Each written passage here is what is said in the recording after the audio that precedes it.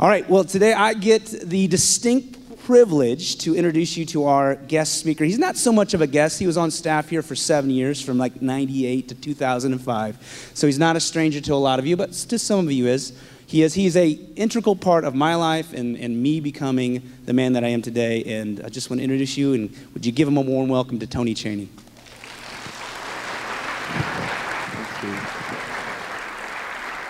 Good morning. I'm really excited to be here and humbled too. Just really excited, thrilled for what God is doing in this community through all of you guys. It's amazing. Your impact in this community has been, it's unquestioned. You've taken ownership of this part of town and beyond, and it's just really fun to see the Lord work. And I have a lot of great memories of this place, the people. It's crazy how just being in here just for a couple hours, just the memories come flooding back. In fact, one of them hit me just last service. I was walking up over this choir pit, and this may not sound like a good memory to you, but it really was to me. But I'm convinced that years ago, the men in this church covered this choir pit, in part because I had so many middle school and high school students falling into it. When we played Death Tag, we shut all the lights down, you have glow-in-the-dark balls, and you're playing tag in the dark. And so we had to cover the pit because kids were getting hurt. But nobody died. Well, wait. No, nobody died. I want to say thank you first before we jump into this. So many of you have prayed for us over the months, through this crisis. You encouraged us. The encouragement came from a lot of different directions and in a lot of different ways. And I'm not sure how we would have gotten through it had it not been for the prayer, the notes, even the encouraging gifts at times. It just came at just the right time. So thank you so much. And a lot of it came from this fellowship, and we just appreciate it so much. But you guys, you all have been in a series. I think it started about 3 weeks ago. You guys are exploring God's goodness, His greatness, and His faithfulness through the lives, telling of stories of the lives of people right here in this fellowship, but also exploring God's Word and looking at real people in the Bible and how God just shined through with His greatness and faithfulness in the lives of men and women in the Bible, just like us. So we want to continue that today. And the topic that I picked today has to do with suffering. How do you suffer well? We're going to explore God's Word. We're going to look at some questions, 4 questions specifically. One is, who suffers? How do they respond? Why do we suffer? And what is our hope? And those are big questions, aren't they? You could spend a whole weekend, maybe even a whole series on each one of those questions, but we're just going to scrape the tip of the iceberg this morning. We're going to move through it kind of quick. So there's going to be some holes in it, but I'm hoping that we can get enough of a picture of that topic that we can all walk away from here today and just have some tools, some handles on how we would suffer well, should we be asked to do that. I might even just recommend in your bulletin, I'm going to open up the fire hose today with some scripture. I'm just going to throw it at you. But if you could even just write down the scripture references in your outline, it'd be great for you to just find a good study Bible when you get home this week with the scripture and maybe a Bible that has maybe a little bit of commentary at the bottom. I think you could really be blessed if you just unpacked it on your own this week. The Holy Spirit will teach you a lot more than what I can throw at you today. All right, let's pray and then we'll jump into it. God, we just come before you truly humbled.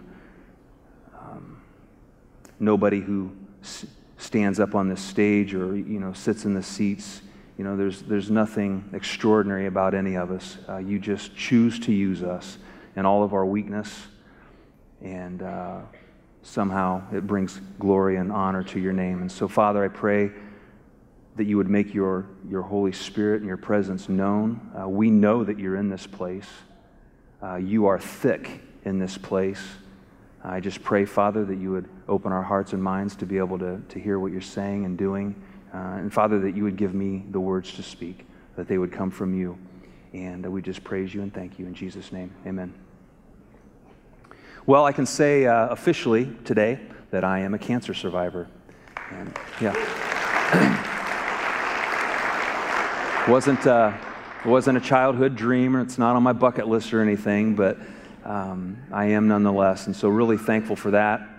They're going to watch me really, really close for a couple years. There's always a chance it could sneak back, and certainly don't want that to happen, but right now my family and I were just really just soaking in the good news, and we're just trying to take one day at a time. So I want to share my story a little bit, not a lot about me, but a little bit. My family, kind of what we've been through here a little bit. And I think it would be good if I just shared a little bit of backstory, a little bit of context before we get into the impact of what the cancer had on us emotionally a little bit. So if we jump back early May of this last year, I just started developing some symptoms. It was just a throat-clearing cough. Wasn't anything significant. It wasn't anything that most people even noticed it, but I just eventually noticed it because it was just kind of annoying that I would have to clear my lungs every now and then. It was just and that was it.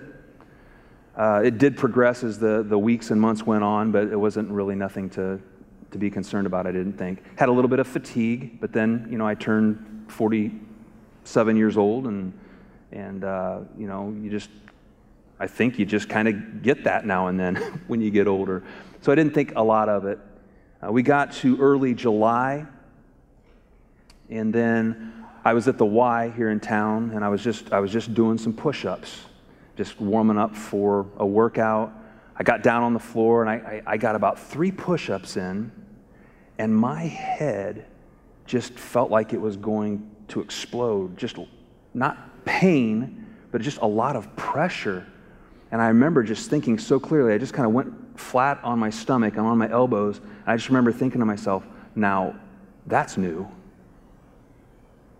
I've never felt that before.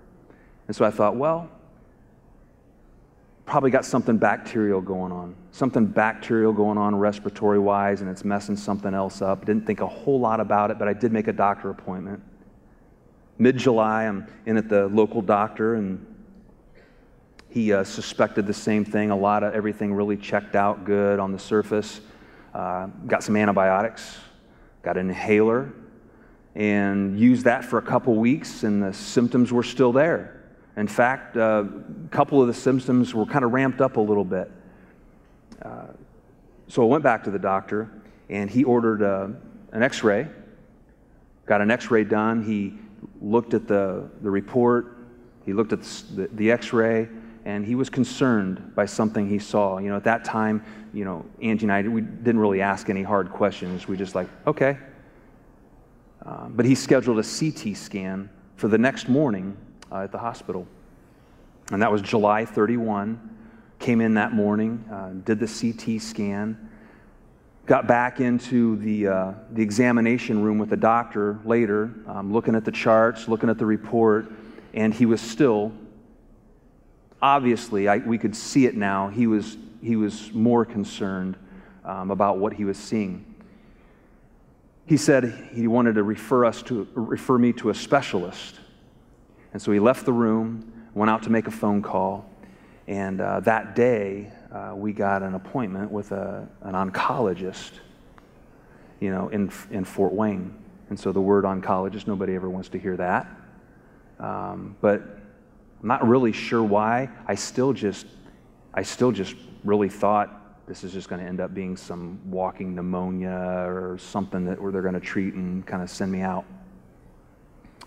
So we got up that afternoon, went up to Fort Wayne, and we are sitting in an examination room with one of the leading pulmonary oncologists in the region. And that doctor looked at me and he said, the word he used to describe what he saw in my chest was the word frightening. What? You know, who says that? You know, a guy with all this experience, all the things that he's seen, why would he use the word frightening? And it scared Angie and I a lot. I mean, we broke down in the room and we just started crying. Things moved pretty quick at that point. It was August 5.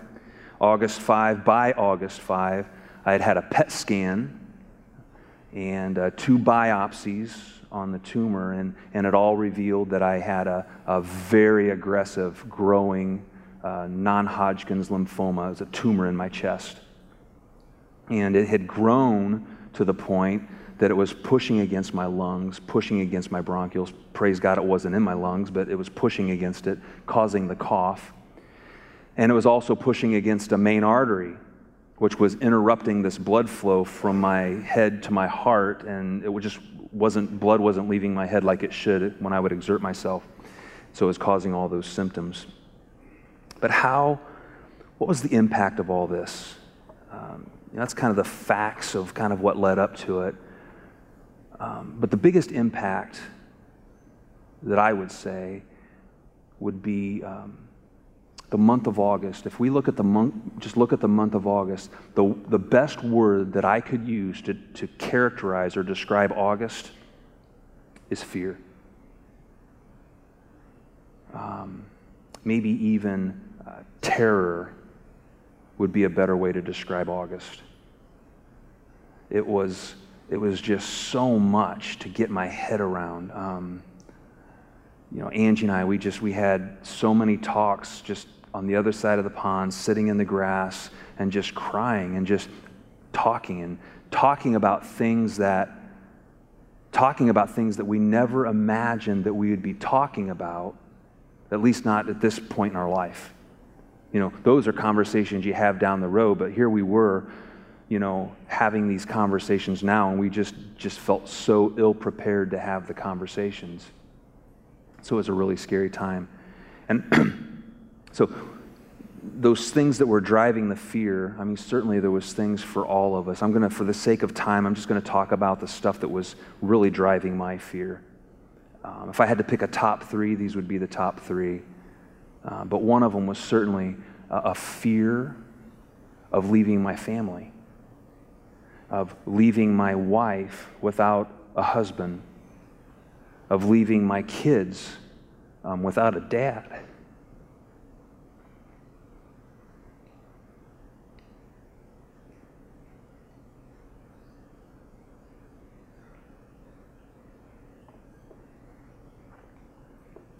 And I was stuck. I was stuck in these. I was stuck on the worst case scenarios. Everybody was telling me, early on, really stay positive. It's going to help you with the healing and all this stuff. And I was like, okay, I don't know how you do that, but I was trying. But for those initial weeks, I just was stuck on the worst case scenarios. And I had spent some, almost 20 years, watching a number of kids grow up without dads. And it's tough. It's not impossible. It works. It can work out, but it's tough. Widowers, trying to move on after the loss of a spouse.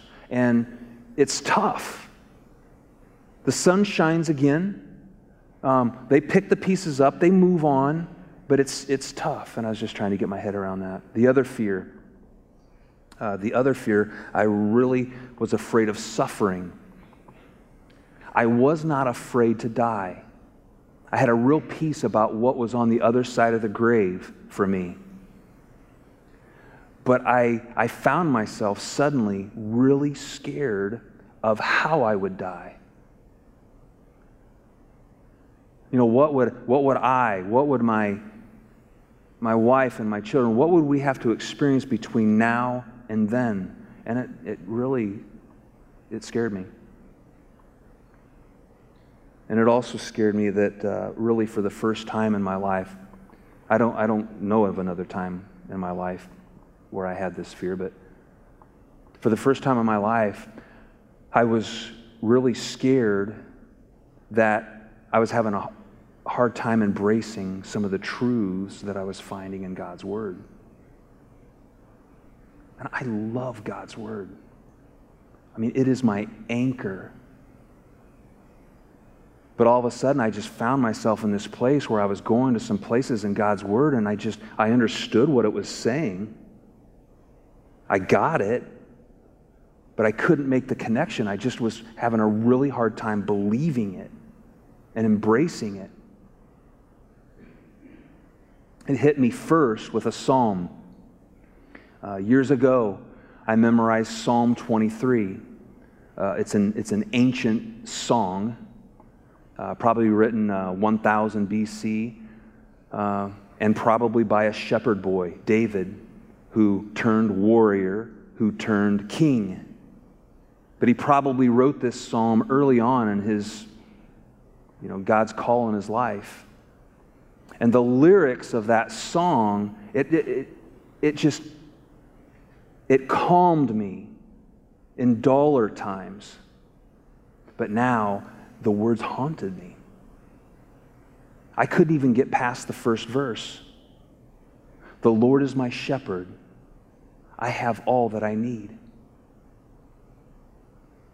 I would recite that last phrase and I would just have to stop because I couldn't get past it.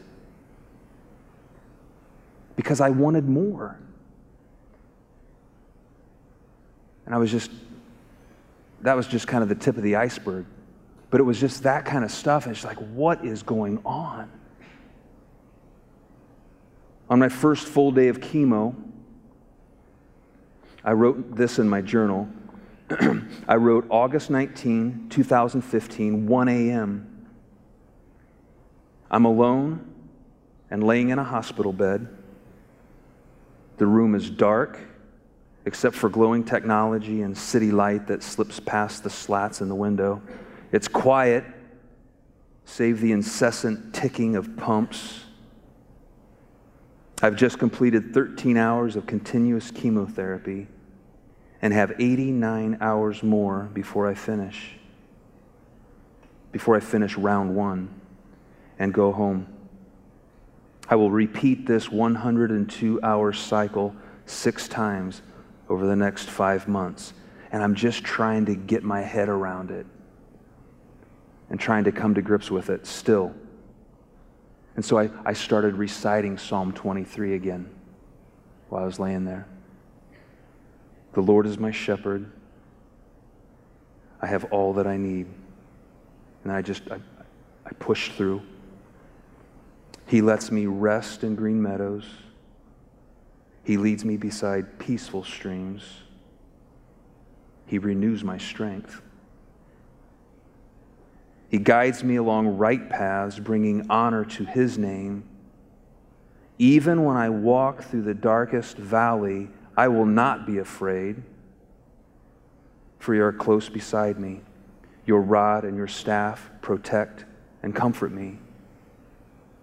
You prepare a feast for me in the presence of my enemies.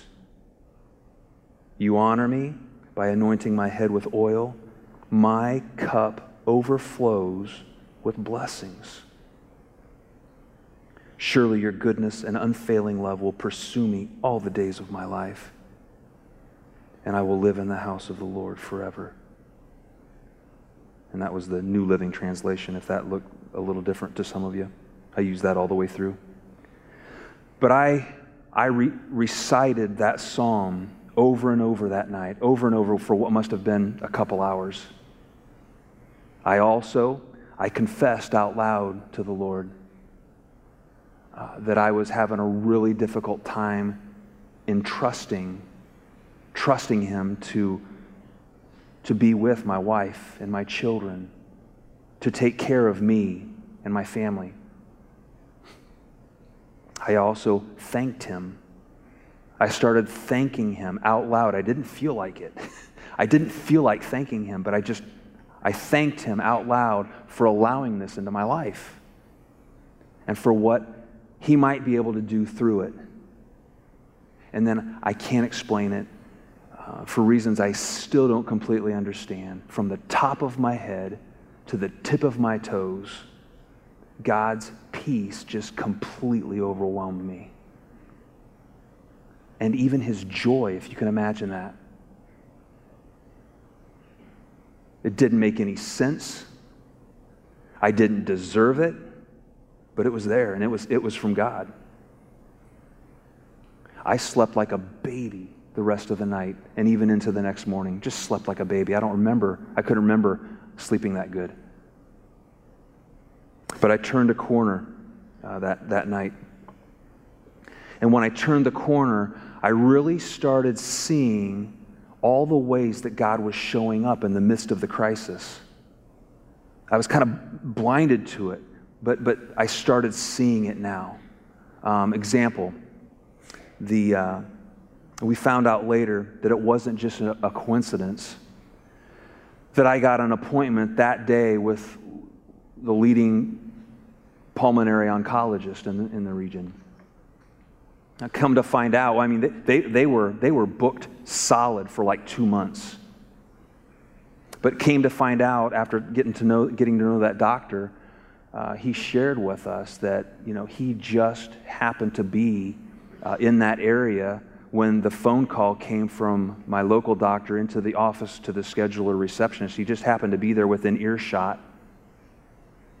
He said he wasn't in tune with the conversation, but he said this, but I heard the Holy Spirit speak to my heart, and it said, take that patient on the phone.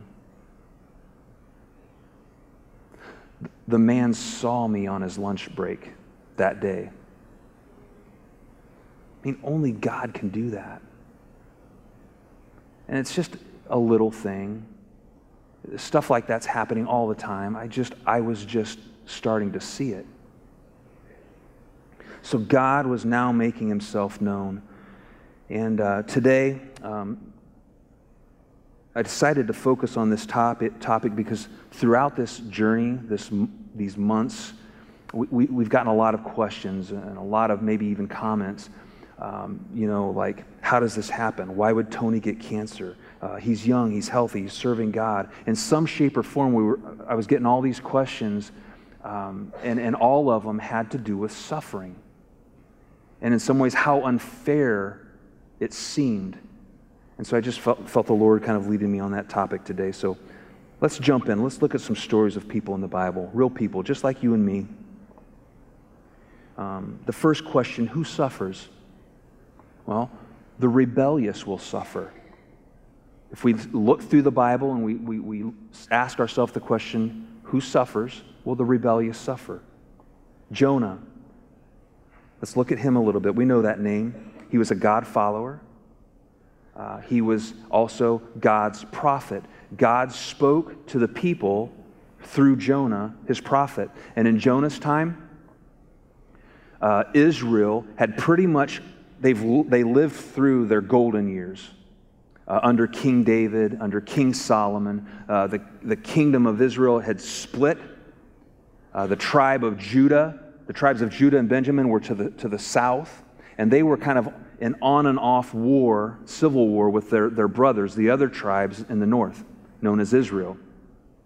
Well, even though those brothers were fighting, they still had a common enemy that they hated even more, and that was the Assyrians. They hated them. Assyria was growing in power. They would soon be a superpower in the whole region. Eventually, they would swallow up Israel and begin to threaten Judah. But God wanted to reach the Assyrians too. And in a strange twist, God wanted to use his prophet Jonah to get that done. God was going to send Jonah to their capital city of Nineveh to try to turn them from their wickedness, turn them from their idolatry and rebellion, and try to set things straight. But look what happens. The first opening verses of Jonah. It says, the Lord gave this message to Jonah, son of Amittai. He said, get up and go to the great city of Nineveh.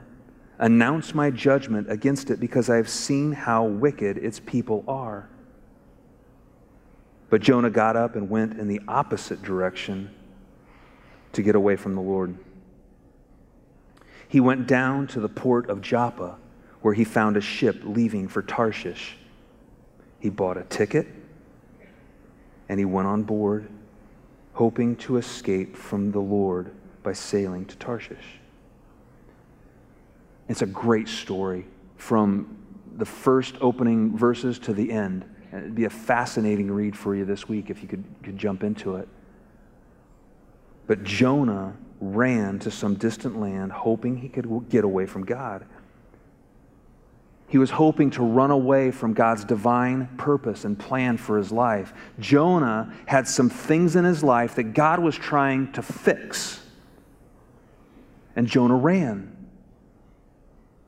Well, you can't run far enough or fast enough. Those issues always catch up. Those issues always catch up with us. You and me both, every single one of us have purchased that ticket to Tarshish. And we run. But Jonah boards the boat. God sends a storm.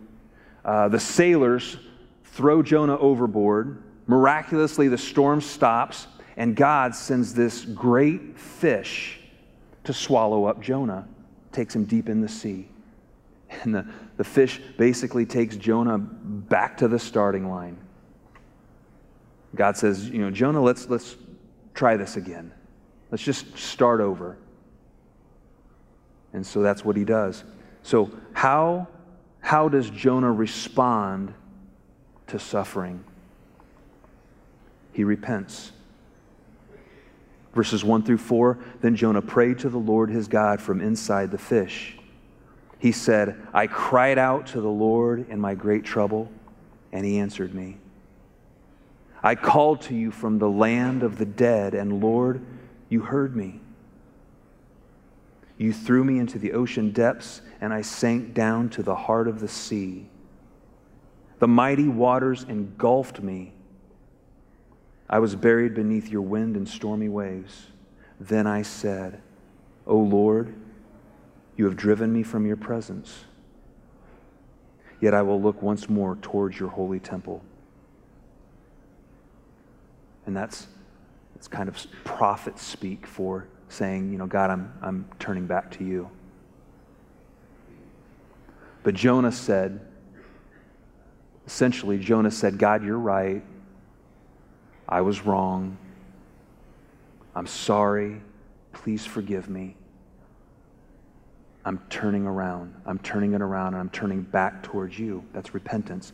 Turning. That's what it is. Jonah suffered well. Who suffers? The rebellious will suffer. Let's look at the prodigal son. Jesus tells this story. Jesus tells the story of the prodigal son. Prodigal, reckless, wayward, wasteful. Jesus tells a story of a young man who rejects his father's lavish love.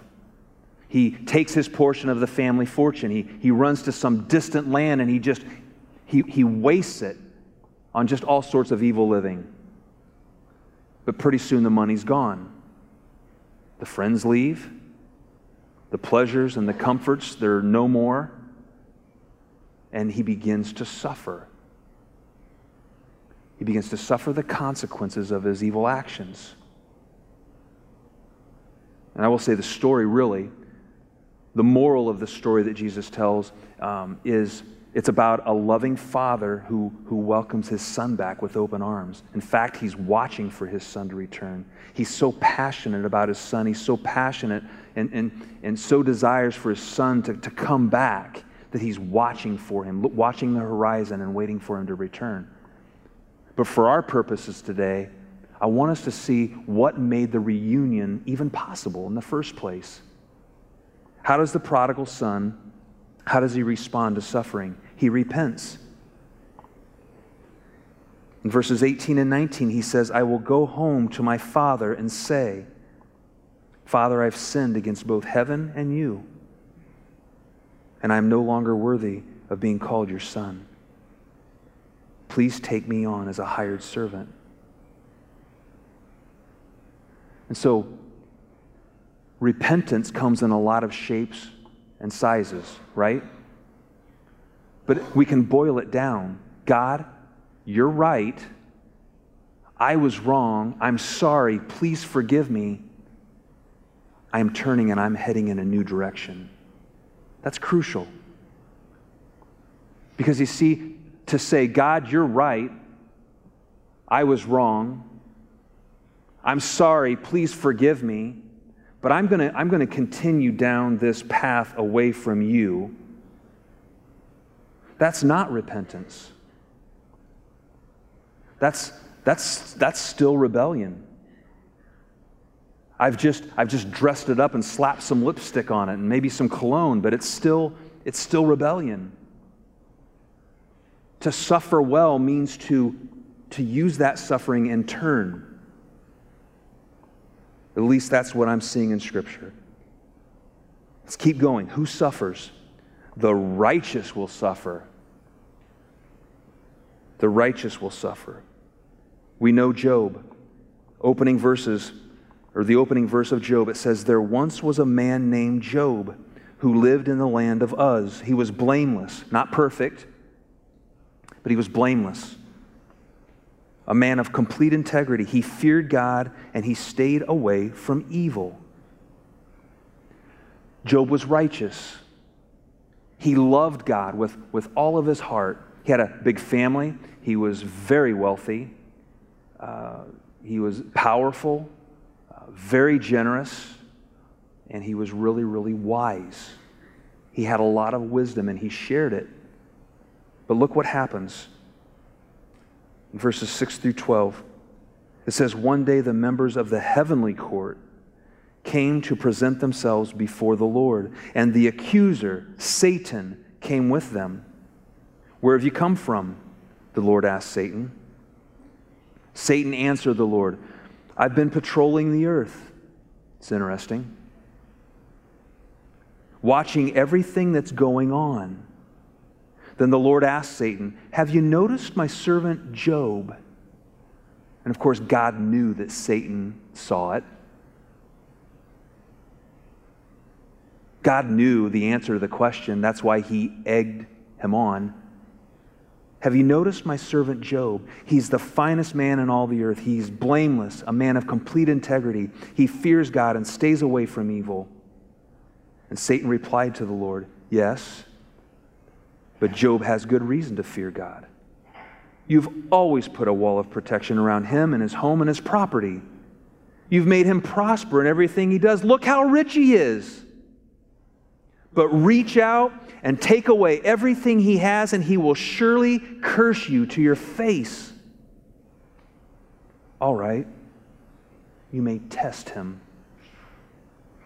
The Lord said to Satan, do whatever you want with everything he possesses, but don't harm him physically. So Satan left the Lord's presence. Satan killed Job's family, took away all of his wealth, all of his possessions, and eventually struck Job with just a horrible, painful disease. That was round 2. What we read was round 1. Satan came back for round 2. Horrible disease. But Job wasn't just a righteous person who also just happened to suffer. Here we learn that Job suffered because he was righteous. Job's life on earth, it was bringing so much glory to the Lord. His life on earth was such a wonderful testimony of God's goodness and faithfulness and greatness. It got Satan's attention. Job's righteousness prompted the attack. The righteous are going to suffer. So how did he respond? Verses 20 through 22, Job stood up and tore his robe in grief. He grieved. Then he shaved his head in grief and fell to the ground to worship. He said, I came naked from my mother's womb, and I will be naked when I leave. The Lord gave me what I had, and the Lord has taken it away. Praise the name of the Lord. In all of this, Job did not sin by blaming God. Through Job's praise, not only did it bring healing to him, but it also brought great glory to God.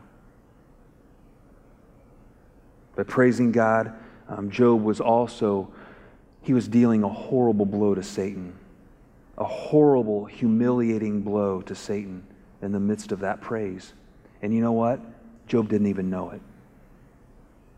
Just like we don't know. You and I do not know what's going on in the heavenly realms in the midst of our suffering. But there's something big going on. So Job suffered well because he praised God. Who suffers? The righteous will suffer. Let's look at Paul and Silas. In the book of Acts, we see that Paul and Silas were sharing God's story to everybody they came into contact with. Every town they went through, they were just sharing the good news of Jesus Christ, His death, His resurrection, and what that meant. And they suffered for it. It's called persecution. And it might look different than the type of loss and the disease that Job experienced, but it's all from the hand of Satan. And in that way, it's the same. In Acts chapter 16, it says, a mob quickly formed against Paul and Silas, and the city officials ordered them stripped and beaten with rods. They were severely beaten, and then they were thrown into prison. The jailer was ordered to make sure they didn't escape, so the jailer put them because the jailer would lose his own life if they escaped. So the jailer put them into the inner dungeon and clamped their feet in the stocks. So how do they respond? They praised God. It's hard to imagine, but they praised God. Verses 25 through 26, around midnight, Paul and Silas were praying and singing hymns to God. And the other prisoners were listening. Suddenly there was a massive earthquake, and the prison was shaken to its foundations. All the doors immediately flew open, and the chains of every prisoner fell off. So this miracle, we love miracles, don't we? This miracle of this massive earthquake and doors being shaken off of their hinges and chains being ripped off of the hands and feet of prisoners, it gets our attention. But if we're not careful, it can also obscure this, what I think is a more relevant truth. The fact is that they were praising God. Miracle or no miracle, that was their standard mode of operation, to praise God in the midst of whatever circumstances you're in. Because Paul, he spent years in prison through the course of his life. The miracles sometimes came and sometimes didn't, but he always tried to find a way to praise the Lord in the midst of it. That's the lesson for us. How did he respond? He praised God. He suffered well. Let's shift gears. Why do we even suffer in the first place? Why do we suffer? Well, we live in a broken world. We suffer because as soon as the first created man and woman, Adam and Eve, as soon as they rebelled against God and said, I want to be in control of the universe, as soon as they said that, the universe fell apart. It fell apart. Because of this universal rebellion, all of creation lives under curse. And it's temporary. Because of Christ's life, his death, his resurrection, the curse has been removed from those who believe. But we still live in a broken world. Look what the Apostle Paul says as he writes to the Roman church in chapter 8. He says, yet what we suffer now is nothing. It's nothing. What we suffer now is nothing compared to the glory he will reveal to us later. For all creation is waiting eagerly for that future day when God will reveal who his children really are. Against its will, all creation, that's mankind, that's nature, that's the stars, the planets, everything fell under the curse. Where am I?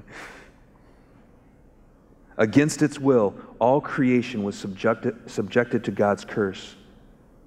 But with eager hope, the creation looks forward to the day when it will join God's children in glorious freedom from death and decay. For we know that all creation has been groaning as in the pains of childbirth right up to the present time. And we believers also groan, even though we have the Holy Spirit within us as a foretaste of future glory. For we long for our bodies to be released from sin and suffering.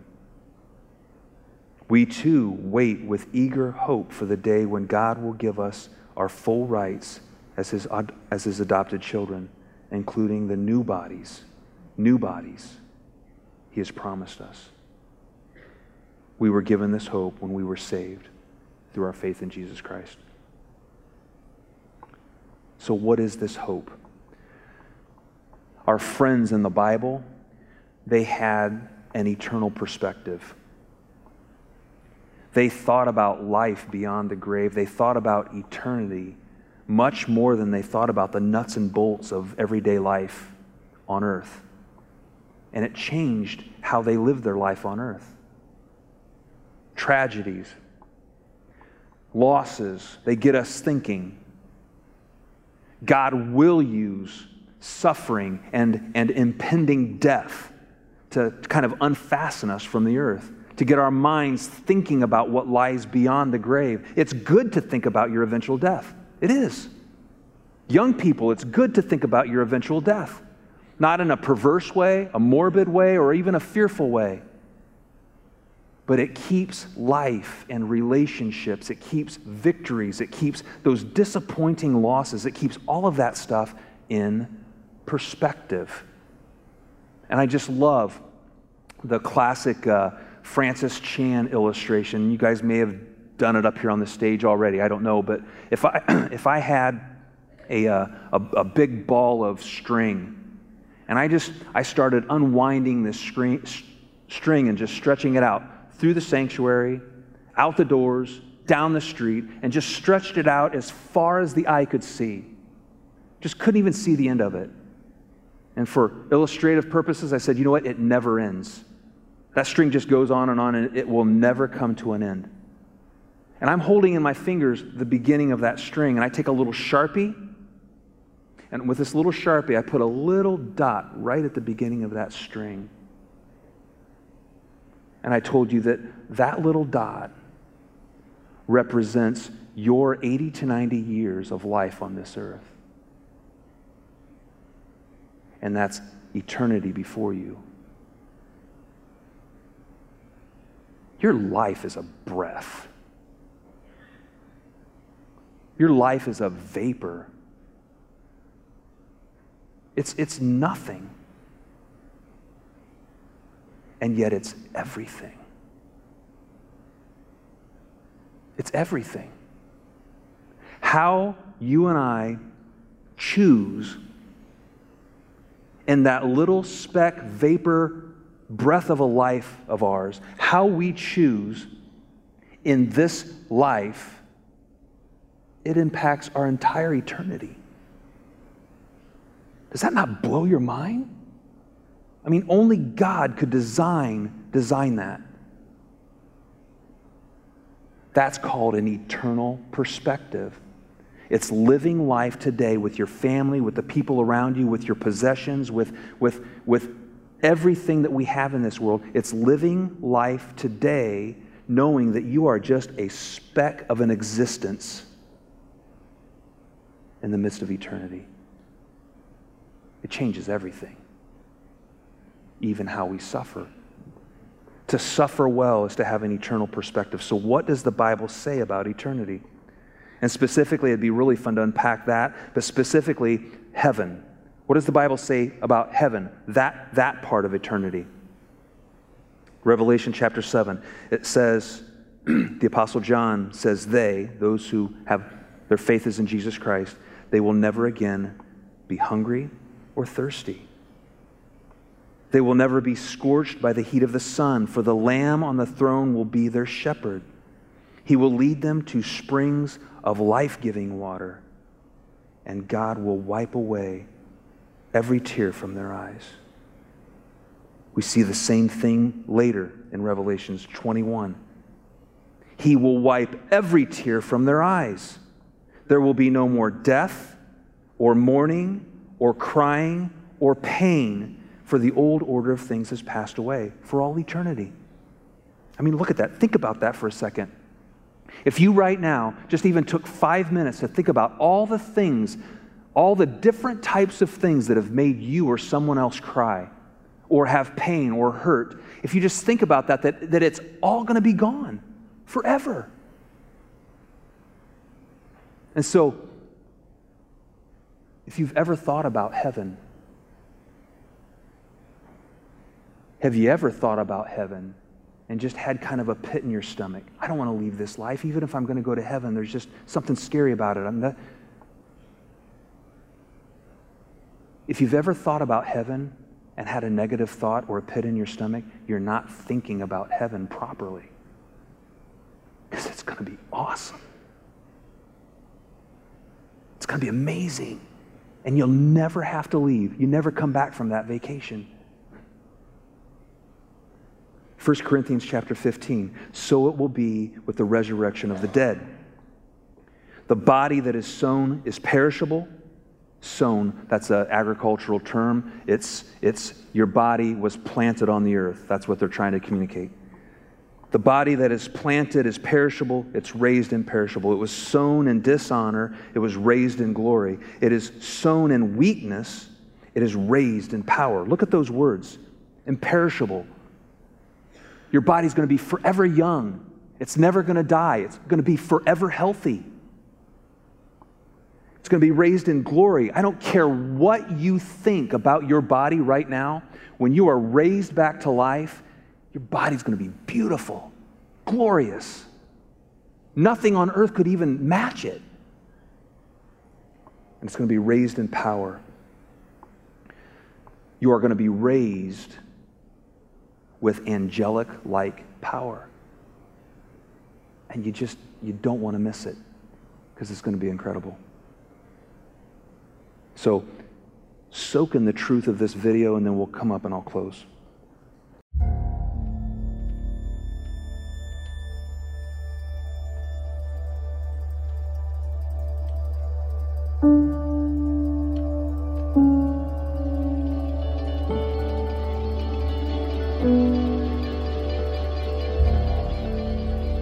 Of all the fears that grip our hearts, no fear is greater than the fear of death.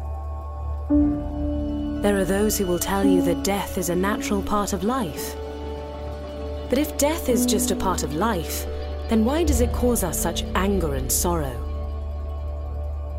When God created humanity, He intended for us to grow more and more beautiful over time.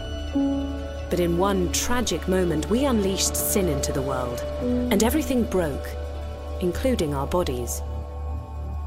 Death is the ultimate consequence of sin, And it fills God's heart with anger and sorrow even more than it does ours, because death was not a part of God's original plan. The Bible says that when Jesus approached the tomb of his friend Lazarus, he quaked with rage, and his eyes filled with tears. He was overwhelmed by the suffering caused by death, a curse we had brought upon ourselves. Death's curse was physical. Both the world and our bodies were decaying. But death's curse was also spiritual, eternally separating humanity from their Creator, the source of all light, love, and life. But because of God's amazing love, He chose to surrender all power and glory to rescue us from death. Jesus, God's only Son, was expelled from the presence of the Father and thrust into complete darkness in our place. He took humanity's curse upon himself, breaking death's grip on us and purchasing humanity a place at the Father's side forever. A day is coming when the true King will return at last to restore the world to its full glory, and us with it, renewing both soul and body. You'll still be yourself, but even more so, you'll finally be the real you. On that day, we'll look at each other and say, I always knew you could be like this. I saw glimpses of the real you, flashes of it, and now here you are. Our future is not an ethereal, impersonal one. You're not going to float through the clouds. You're going to walk. You're going to eat. You're going to laugh. You're going to hug. You're going to sing in realms and degrees of power and joy that you cannot now imagine.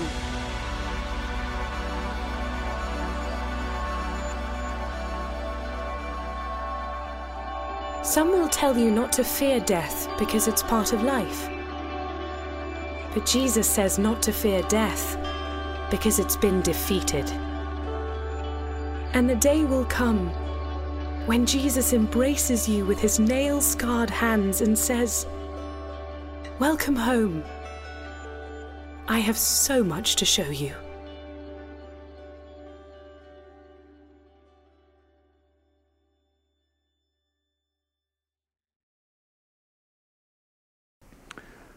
Who suffered? Jesus suffered. How did he respond? As you guys walk towards Easter, celebrating the life and the death and the resurrection of our Lord, I want to close with his words in the Garden of Gethsemane. He took his disciples there. He knew he was about to face the cross. He took his disciples there just to be with them. And in Mark chapter 14, it says, they, Jesus and the disciples, they went to the olive grove called Gethsemane. And Jesus said, sit here while I go and pray. He took Peter, James, John with him, and he became deeply troubled and distressed. He told them, my soul is crushed with grief to the point of death. Stay here and keep watch with me. Jesus wanted companionship. He went on a little farther and fell to the ground. He prayed that if it were possible, the awful hour awaiting him might pass by. Abba, Father, he cried out, everything is possible for you. Please take this cup of suffering away from me. Yet I want your will to be done, not mine. Jesus, the Son of God, Jesus asked for another way. I mean, listen, his prayer was really simple. Jesus did not want to face the cross. But if it was God's path, he would face it. And in that way, he destroyed Satan's hold on mankind. So I guess to suffer well does not mean that you don't cry. To suffer well does not mean that you don't get scared. And it doesn't mean that you don't have some doubts along the way. But Jesus had an eternal perspective. He was able to look at the cross, and he was able to look beyond the cross of what was next. That's the eternal perspective. And because of that, he could put his past and his present and his future in God's hands. He suffered well. And Jesus Christ and the power of the Holy Spirit living in you who believe, Jesus will help you and I do the same thing. So blessings to you, and let me pray, and then we'll finish with some worship.